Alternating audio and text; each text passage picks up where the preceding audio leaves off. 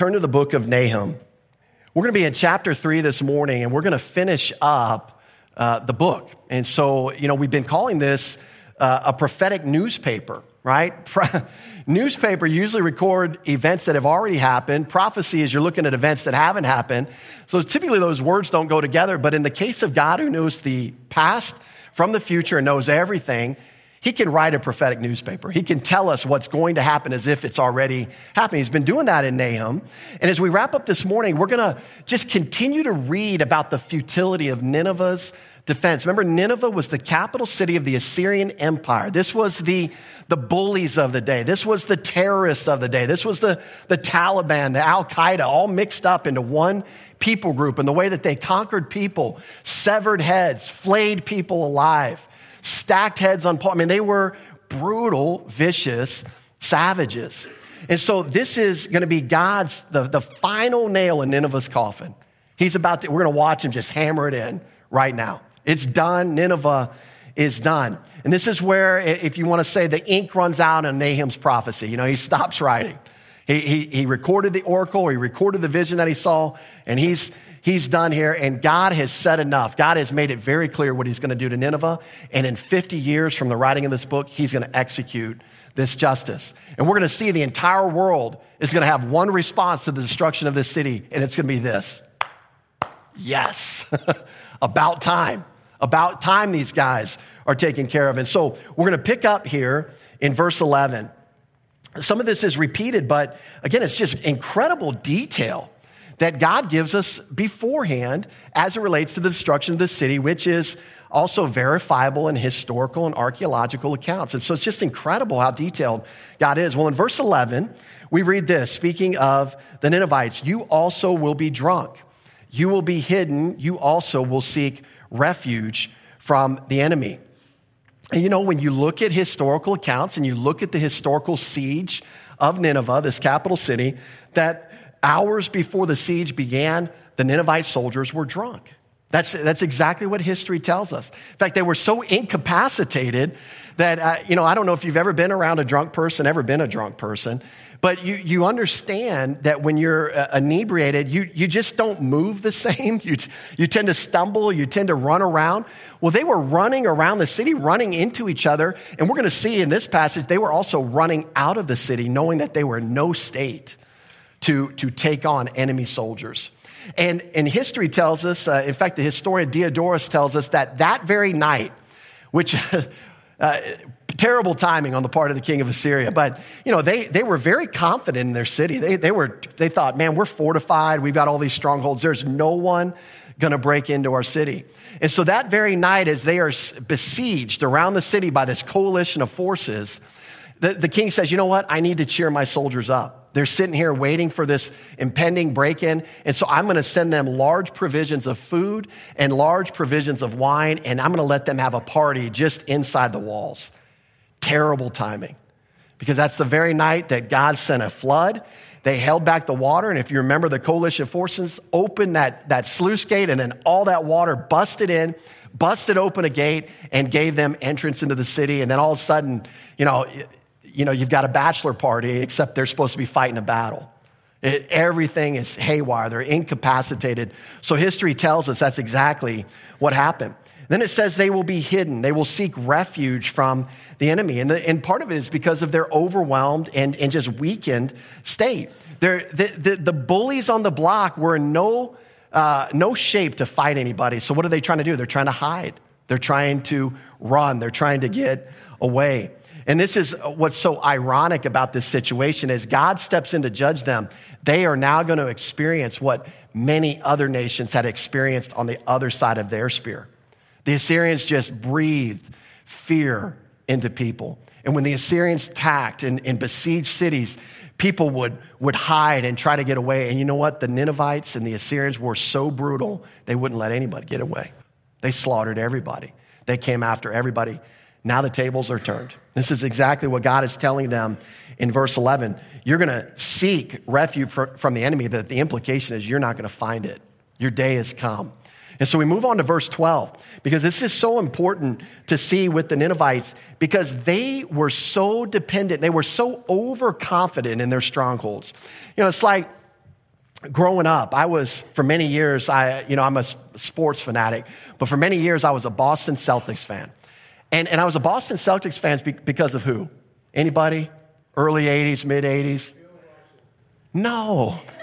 That's before, 60s. No, 67. Yeah, there we go, Larry Bird. But Bill Russell before that, too. I just wasn't alive then.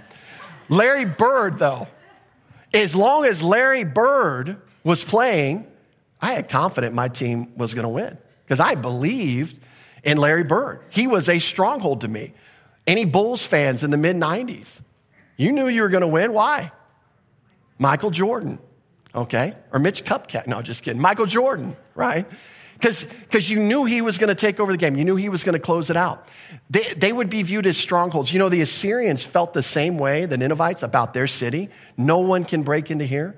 We've got these walls. We'll talk about the walls later, but this wall surrounding Nineveh proper was like 7.5 miles long. It was 50 feet thick, 100 foot tall.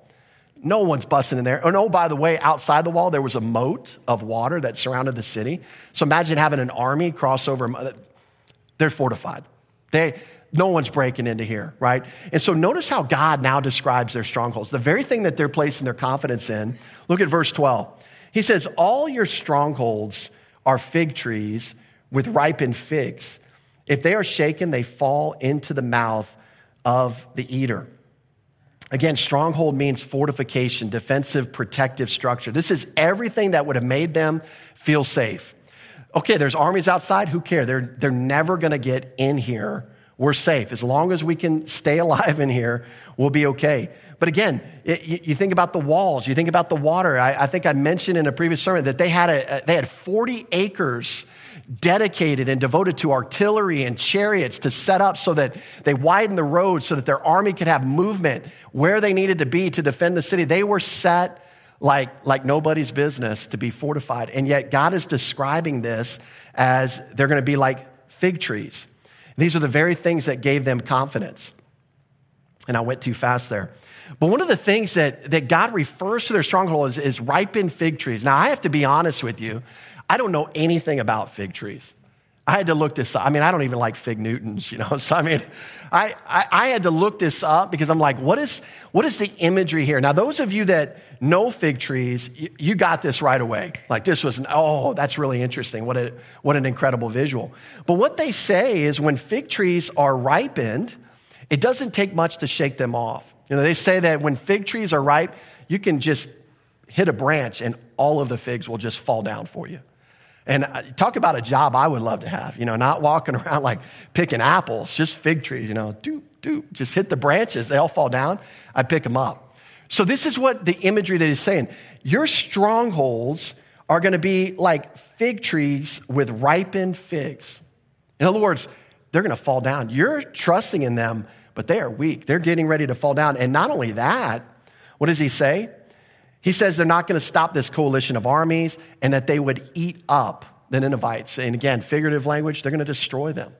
They're going to fall, they're not going to hold up, and they're going to be eaten up. In fact, historians tell us that some of the cities out in the suburbs, other fortified cities outside of Nineveh proper, had been destroyed 2 years prior to 612 when Nineveh was destroyed. So you see all this thing coming in. Now, you see the strongholds are not going to come up. So what is the second line of defense, right? If the strongholds get taken down, they're shaking like fig trees, they don't work. What's your second line of defense? Well, it's your valiant soldiers, right? You're expecting them to kind of step into the gap and start, cracking heads of the guys running in. Well, notice what he says here. Their strongholds would not hold up. But notice as we go to verse 13 as well, we're going to see that they have a weakened defense. Look at verse 13. It says, surely your people in your midst are women. The gates of your land are wide open for your enemies. Fire shall devour the bars of your gates. And so he says that the people are going to be like women. And all that's saying is this, is that the strength of their defense would not be that prototypical, valiant, strong, brave soldier, but that of an average woman. Now, in this day, obviously, it's changed a little bit in our day, but women did not typically fight in battles, okay? And that's more of a recent change, actually, in our day. But that's been kind of the case throughout history because they were viewed as easy and vulnerable targets. They were weaker physically than men, so we wouldn't put them out. And, you've heard that old saying, save the women and children, kind of deal. It's sort of like you put the women and children behind, you let your valiant soldiers out front to defend. He's just saying here, the people in your midst are women. In other words, that's how weak your defense is going to be. So not only is your fortifications like figs getting shaken down, but now the defense inside is going to be as weak as well. It could also reflect the aftermath of this when you've got these drunken soldiers running around killing and being slaughtered. They're all dead, and the only people left in the city are women. Is kind of the image that you have. And so we see the strongholds are torn down. We see their valiant soldiers have been removed through death, and we're going to see cowardice here in a second. In other words, they either died or they got out of the city. They ran with their tail between their legs. And now he's going to provide a little bit of details, which is fascinating because as we get into this next phrase, we read it because we had the benefit of history looking back, and we read it, but understand this, that the fact that these gates were breached was a miracle. Nobody would have ever thought that the gates of Nineveh could ever have been busted open. But notice what the Lord says about them here through the hand of Nahum. The gates of your land are wide open for your enemies. Fire shall devour the bars of your gates. So I started talking about this, but Nineveh was a city that boasted 15 gates spread all around the city. They had multiple towers, right? Because you'd put watchmen up there to see where the enemies were coming from. And this was a incredibly fortified city. The walls were 100 feet tall. They were 50 feet deep. It was 7.5 miles around the city. Now, I brought this map up a couple times. You can kind of see the gist. I know you can't read anything. It's too small. But this is the walled-in city. All of these little bumps here are the gates sliding around the city. We see, again, the Tigris River out here, the Kosar River sliding through here. Then we see this water moat all around the city. It was fortified. But again, as we've talked about, the enemy forces sieged the city, controlled the water flow in the city, waited for it to flood and rain, and then they popped open the gate and it bust open the gates, just like we're reading about here. And they were viewed as strongholds. The Ninevites were proud of these gates. Their enemies were afraid of these gates. They didn't think there was any way they could get in. And so these gates in the Hebrew are described as being wide open. You'll see that kind of in your text there in verse 13. It's what's called in the Hebrew an infinitive construct. And it has the idea that you could translate it opened, they are opened. It seems like you're just repeating the same thing. That's how it actually looks in Hebrew. It looks like it's like open, open. The gates were open, open. But the way it's put together is that opened, they are opened. It's just kind of an interesting phrase. And I think what it brings to bear is that God opened them through the events that he put together, and thus they were burst open, is kind of the idea. So you kind of see this, that there's a divine plan behind this. Obviously, God is predicting that this is going to happen 50 years prior to when it did. And so one of the things, I took the picture down. One of the things is history tells us that gate burst from the northwest side of the city, coming from where a reservoir was, and that's why they believe they held the water supply back and burst it through. But what they had thought was impenetrable, God made penetrable. That's the point. What they had trusted in, God burst for you. And as we saw before in chapter 3 and at the end of chapter 2, if God is against you, it doesn't matter what you got going for you. And that's where the Ninevites found themselves at this point in history. History also tells us, and we'll kind of get into this in other verses, is when those gates burst down, they were already inside trying to build additional walls of defense. They just didn't do it. Obviously, they couldn't do it quick enough to help. Fire shall devour the bars of your gates. And so the floodwaters burst open the gates, but when we see history, archaeological records, the city was ultimately burned down. And so you'll see archaeological excavations will show that they found charred wood, they found charcoal, they found ashes, they found trace of burning in the temple. They found 2 inches thick of ashes all over the city in different spots. And so they were burnt to a crisp. And what's so ironic too is if God is not clear here in Nahum, guess what he does? He drops another piece of clarity in the book of Isaiah. Because in Isaiah, he's pronouncing a woe against the Assyrians, the king of Assyria, this city of Nineveh. And this is what he says in chapter 10, verses 16 and 17. He says, therefore the Lord of hosts, will send leanness among his fat ones, and under his glory he will kindle a burning, like the burning of a fire. So the light of Israel will be for a fire, and his Holy One for a flame. It will burn and devour his thorns and his briars in one day. And that's speaking of the city of Nineveh. So God gives this clear prediction really all over the scriptures of what he's going to do with the city. And that's exactly what history tells us happened. And so again, we're reading a prophetic newspaper. It's mind-blowing to know, and it really shouldn't be if we know the character of God, but it's mind-blowing to see God predict the future and then it happen exactly the way that he says it. And oh, by the way, because he does that all the time in the Bible, guess what else we can trust? His other promises. That's the whole point. I mean, that's a great application for us, because you look at John 3:16. We talked about this a lot with people yesterday, but there's two promises in John 3:16 to the person who simply believes on the Lord Jesus Christ. Now, why do we have to believe in Jesus specifically? Because he's the one who died for us and rose again. And the reason he died for us is the wages of sin was death. He took that penalty upon himself. But the person that believes on him gets two promises. Should not perish means you don't have to face the death penalty. Why? Because your substitute faced it for you. His death counts in your place. Second promise, you have eternal life, and eternal life lasts forever. So if you have life that lasts forever, you cannot lose it by definition. If you got eternal life the moment you believed and you can lose it 10 years later, then it wasn't eternal life, it was 10-year life. You see? God is the one making those promises. And the same thing that he says here and predicts the future, keeps his promises, it's the same God that's making promises to you if you believe on the Lord Jesus Christ. That's the good news of the gospel.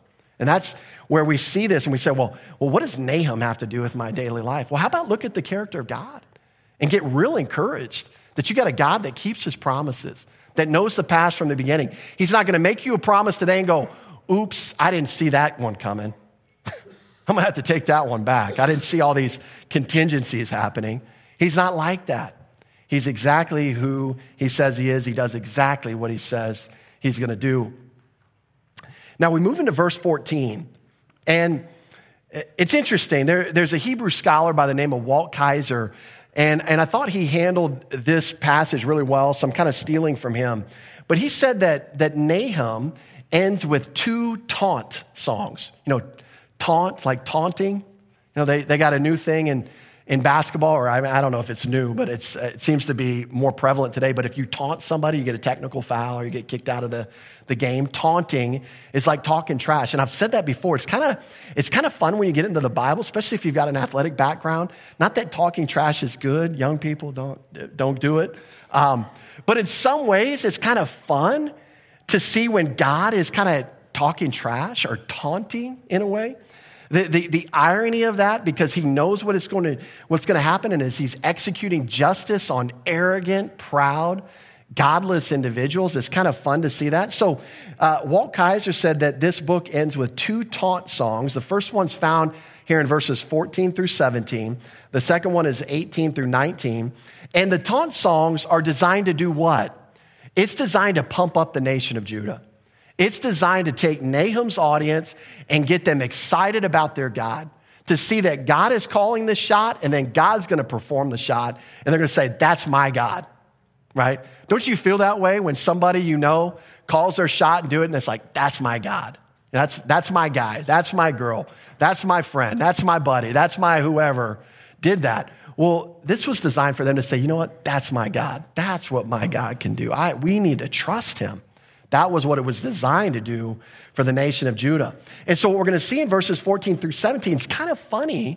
It's kind of ironic because Nahum it's like he's urging on the Ninevite defenders, even though God has pronounced judgment on them. It's like he's their cheerleader, but he's doing it like in an ironic, kind of sarcastic way.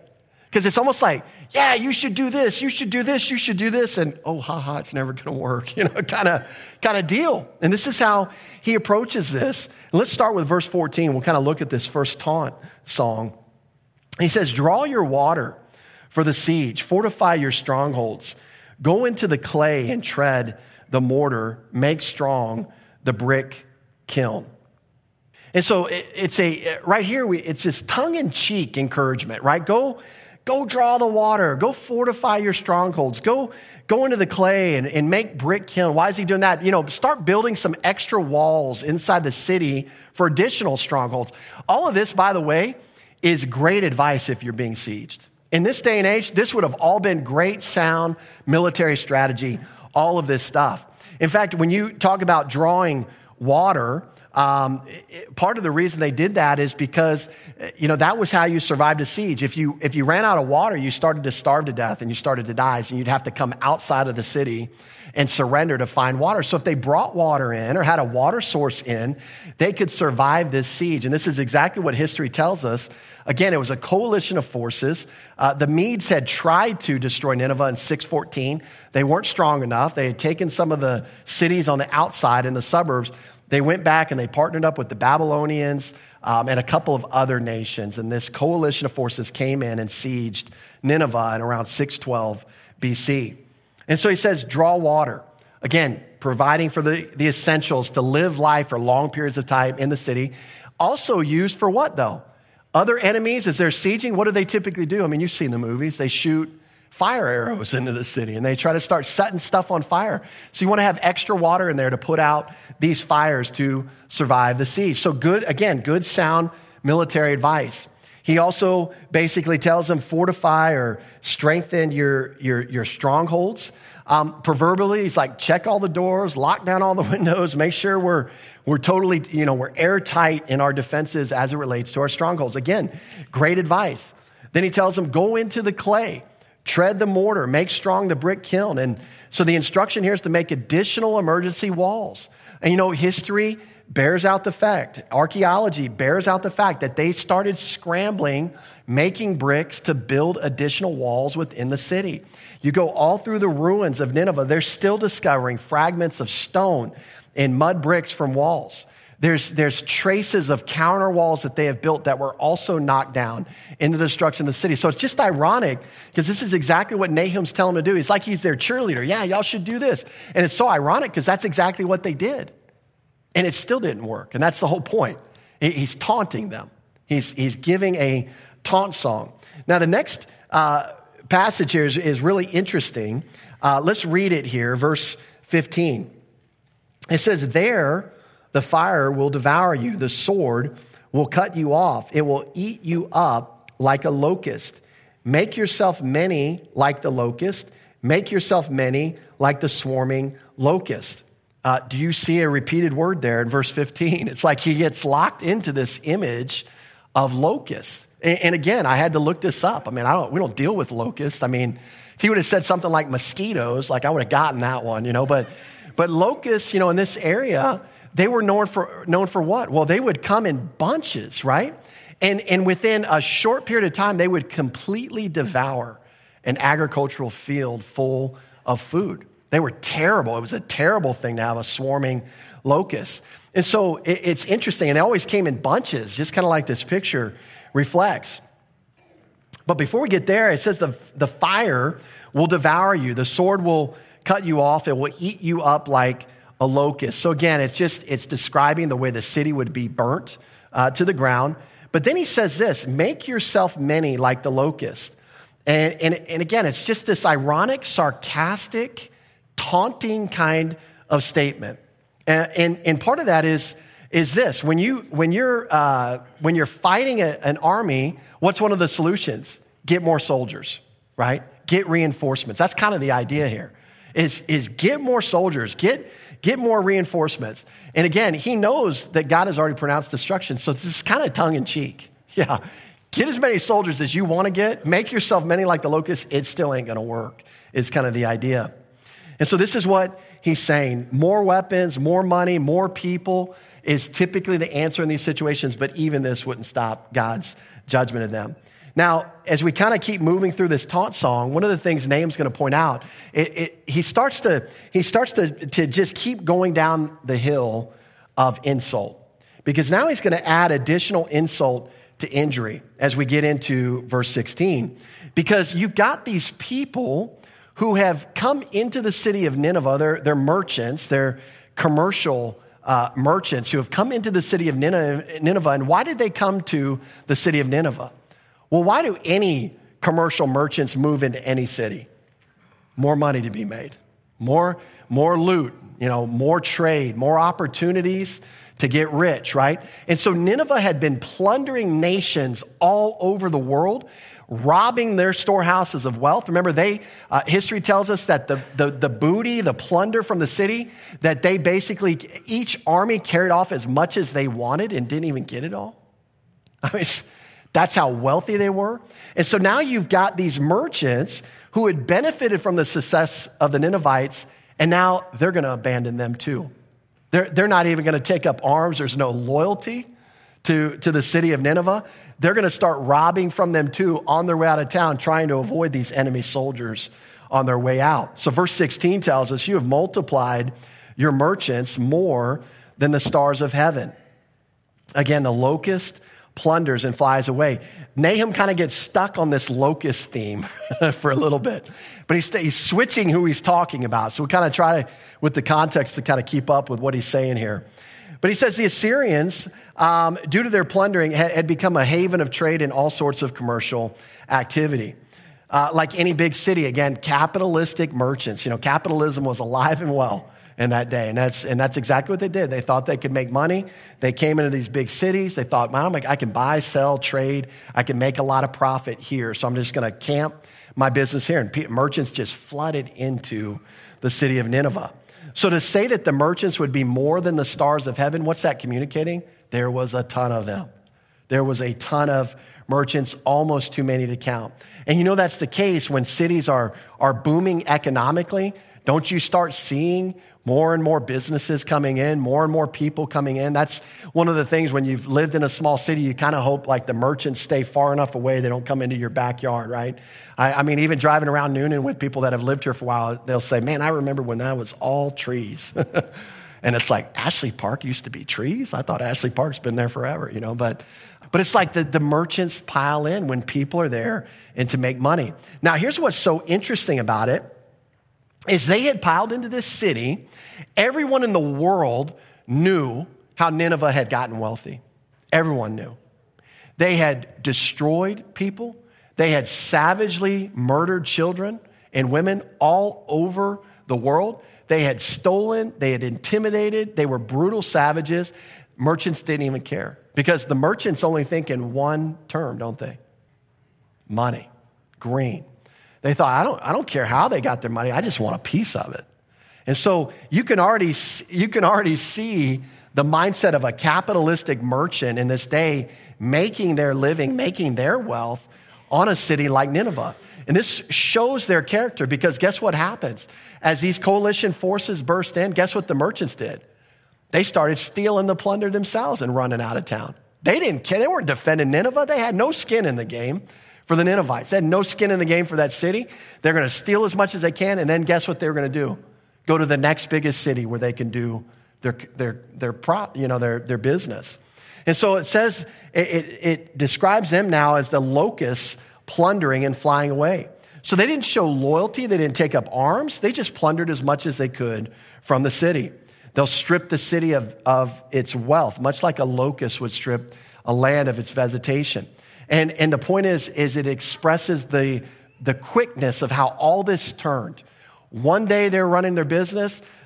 Within a night, they're stealing and running out of town. It's this quick, riches to rags story that we see here in the city of Nineveh. And so it gets worse. Nobody's even coming to their defense, is Nahum's point as he goes through this. They'd be looting the land just like locusts destroy luscious vegetation. That's exactly what these merchants would do. Now, as if that's not bad enough, you could kind of expect that with disloyal merchants that don't really care about the city. But you would expect hardcore nationalistic Ninevites to what? Fight to the death. They should fight to the death. But it gets worse because in verse 17, he's going to mention another group of people who now abandon the city of Nineveh. But it's not who you would think it would be. It's actually their own leaders. And so it just keeps getting worse. And so we look at verse 17. It says, your commanders, notice again, he sticks with the theme of locusts. They are like swarming locusts. And your generals like great grasshoppers, which camp in the hedges on a cold day. When the sun rises, they flee away, and the place where they are is not known.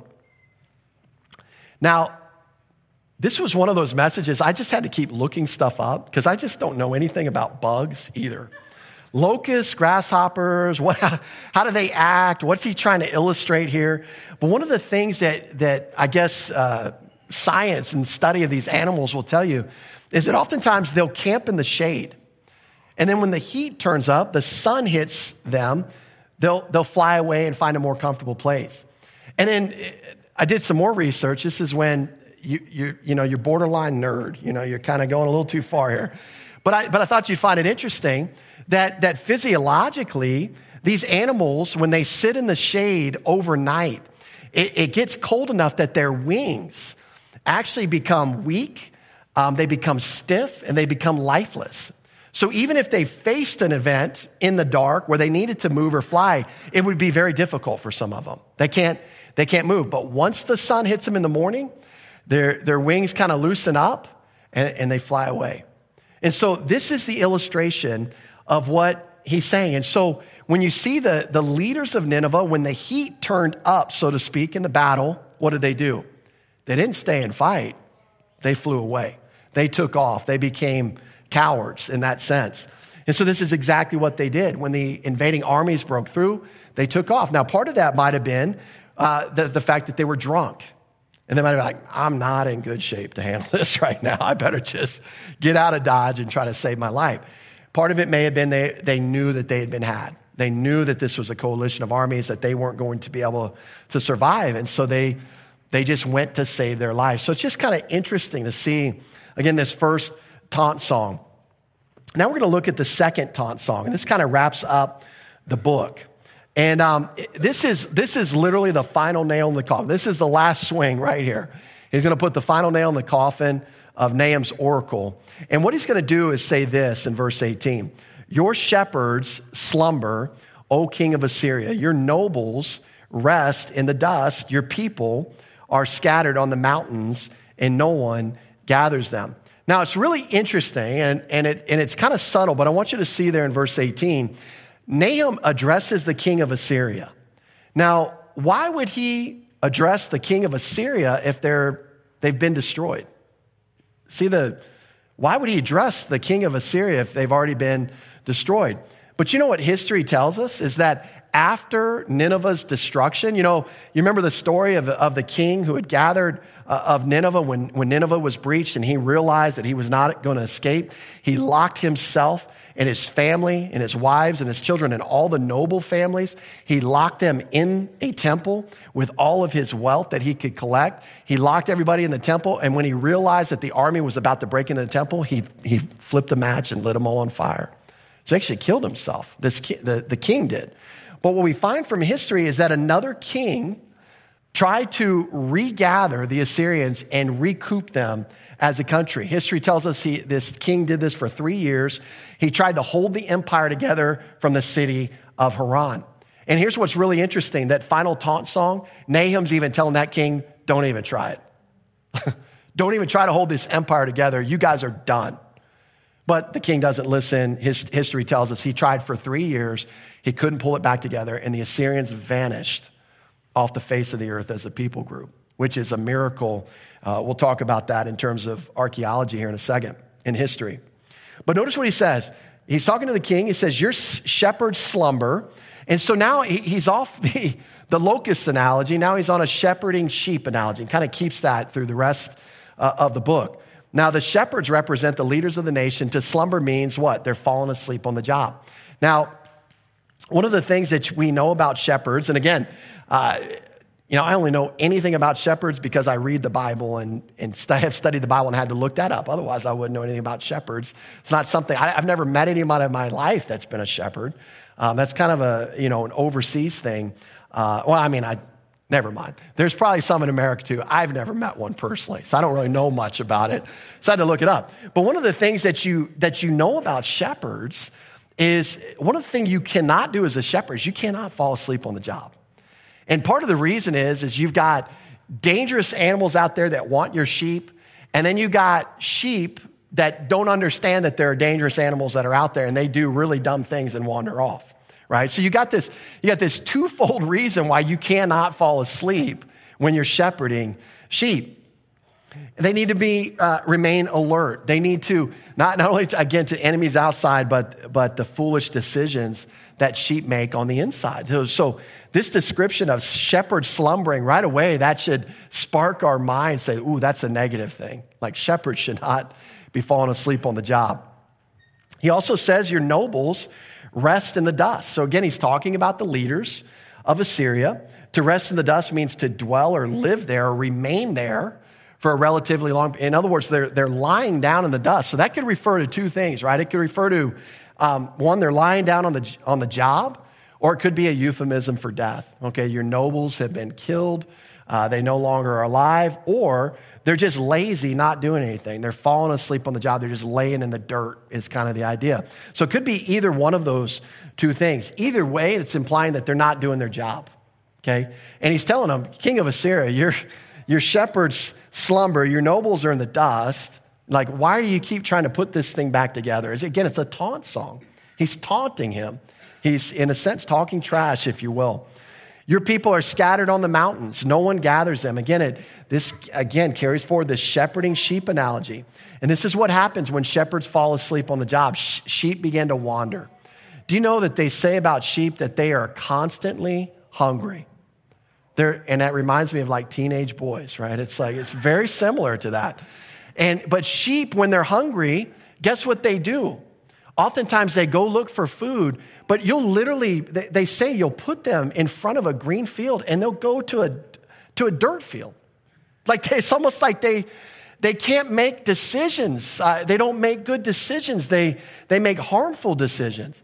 And then they'll yell at the shepherd, even when he puts them in front of a green field saying, I'm hungry, I want food. And the shepherd's like, it's right there. And so sheep are fun to study because, boy, they are just interesting animals and stubborn on top of it. But, one of the things that you'll see with sheep over the years, in stories, they'll get attacked by wild animals. Again, they can't find food, so they'll starve to death if they don't have a shepherd. They walk into dangerous situations that they can't recover from. Sheep can't swim. So as long as they walk into a body of water, like a small creek, they're fine. But they don't know the difference between a still body of water and a raging river. And so oftentimes sheep will just walk right into a raging river, can't swim, they'll just float down and drown. And they do stuff like that all the time. And sheep will jump because they can climb on rocks. They'll jump off of a mountain. And the next sheep will come along and go, oh, I wonder what happened to him. Well, let me try. And they'll jump too. And so you got this picture that they are scattered. They're in big danger because there's no leaders left. And it's a taunt. He's like, y'all are done. Quit trying to keep this thing together. And so again, no one gathers them. This is that kind of that final nail, right? They're never going to come back together as a people. The Assyrians ceased to exist from that point forward in history. And it's, even for historians, this is a unique event in history because lots of nations were destroyed. Kingdoms and empires were destroyed during this time, and their people lived on, but not the Assyrians. They ended right here. And so we see, again, this was divine justice. God is the one who took them out, and he said he would. Now, going to verse 19, we'll kind of finish up here. Your injury has no healing. Your wound is severe. All who hear news of you will clap their hands over you, for upon whom has not your wickedness passed continually? So again, your injury has no healing. Your wound is severe. He's saying what? You're never going to recover. It's over. There's nothing more you can do. And so this is backed up by archaeology and history. And then, oh, by the way, how are other people going to respond when this happens to you, Nineveh? How are other people in the world going to respond? Well, we see it. It's party time, right? They're celebrating. This is a way to say that the entire world is going to celebrate. And it's going to give us a very final point as to why the world's going to be so excited about this. But notice what he says. It's all encompassing. All who hear news of you will clap their hands over you. It means no one's going to be disappointed or sad or empathetic to their destruction. They're all going to be excited.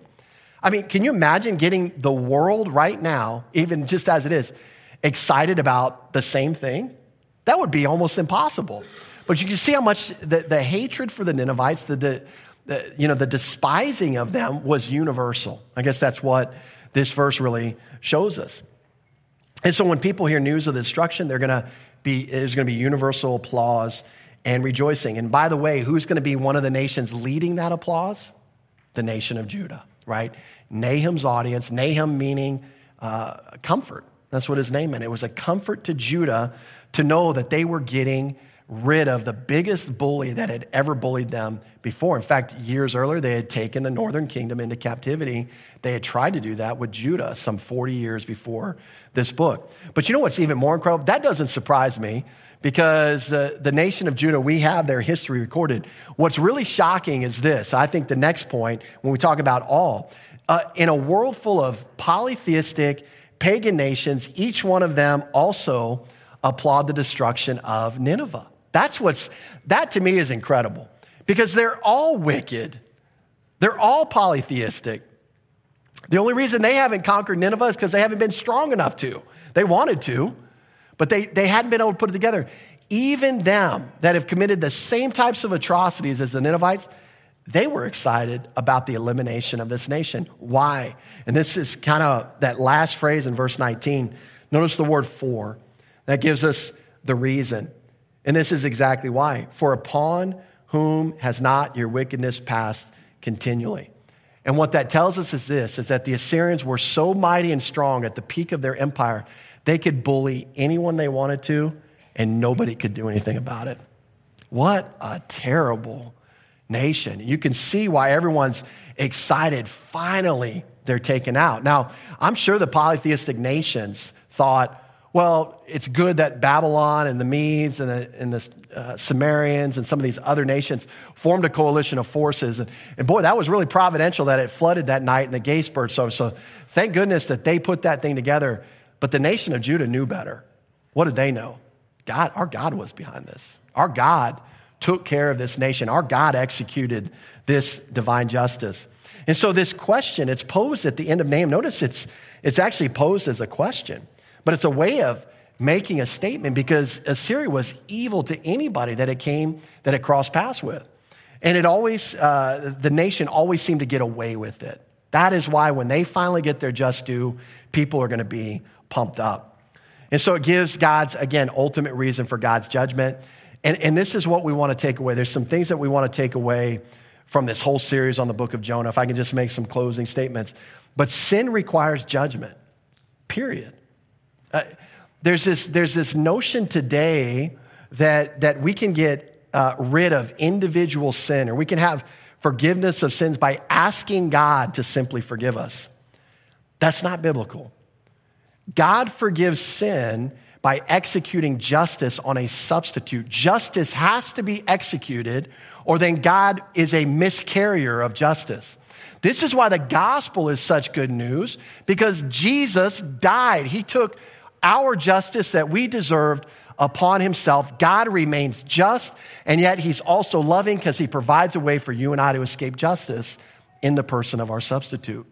That's how God forgives sin. Sin is always judged, just like in the Passover lamb story, which pictured Jesus Christ. A person died in every house in Egypt that night. Either the firstborn died or the lamb died in the firstborn place, but there was a death in every household. And that's the case with the gospel. Justice has to be executed. And so when we finish this series, we called it God's Strange Work for a reason, because I felt like in this series, it was an opportunity to look at different character qualities of God, not elevating one over above the other, but presenting God, hopefully in an emotionally balanced and stable character, because that's who God is, the most emotionally balanced and stable character that you will ever see in the universe's history. In fact, we can't even picture somebody emotionally balanced and stable, and it's becoming harder and harder in our day to find somebody emotionally balanced and stable, even from a human level. But God is all of that and more. And we looked at that in the book of Jonah because we saw his mercy and his grace. Here in Nineveh, we see his justice, his anger, his wrath, but we see patience along the way. He's just an amazing God. And when we talk about God, he's holy and just. He must punish sin. He's perfect. He demands perfection. He sees everything, even at a heart and mind level. He sees it all, and he must punish sin. But he's also loving. He doesn't want to execute justice on people, and so he devises a solution so that people can avoid judgment. And then he does what? He waits. He gives people time. He's patient to hear about the solution, to be convinced of the solution, and then to trust in his solution.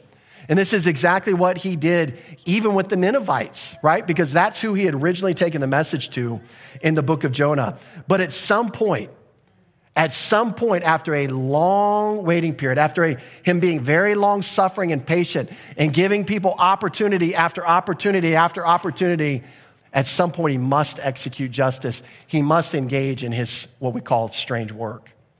And that's exactly what we see here in the story of Jonah, in Nahum, in the story of Nineveh, the history of Nineveh, but it's also what we see in the gospel. It's the same exact thing. God is patient. He is not willing that any should perish. He doesn't want anyone to go to hell, and he gives opportunity after opportunity to hear the good news of his solution. He doesn't want us to try to add to his solution. He doesn't want us to try to improve his solution. He wants us to take his solution and say, I believe that. That's what I'm trusting in. If I can't get to heaven on that, then I don't deserve to go anyways, but I'm going to trust in Jesus Christ, the fact that he died for me and rose again. And if that's not good enough, I sure don't have a chance. Let's close with a word of prayer. Lord, I thank you for your word, and I just thank you for your character, Lord. It is something that I'm sure that we will continue to marvel at as we understand it even better into eternity. And just so grateful for this opportunity to look at these Old Testament books, which oftentimes we may feel don't have any application to us, and yet we come away from it, hopefully just with you and your accomplishment and who you are, more exalted in our thinking than when we came in. And it's in Jesus' name we pray. Amen.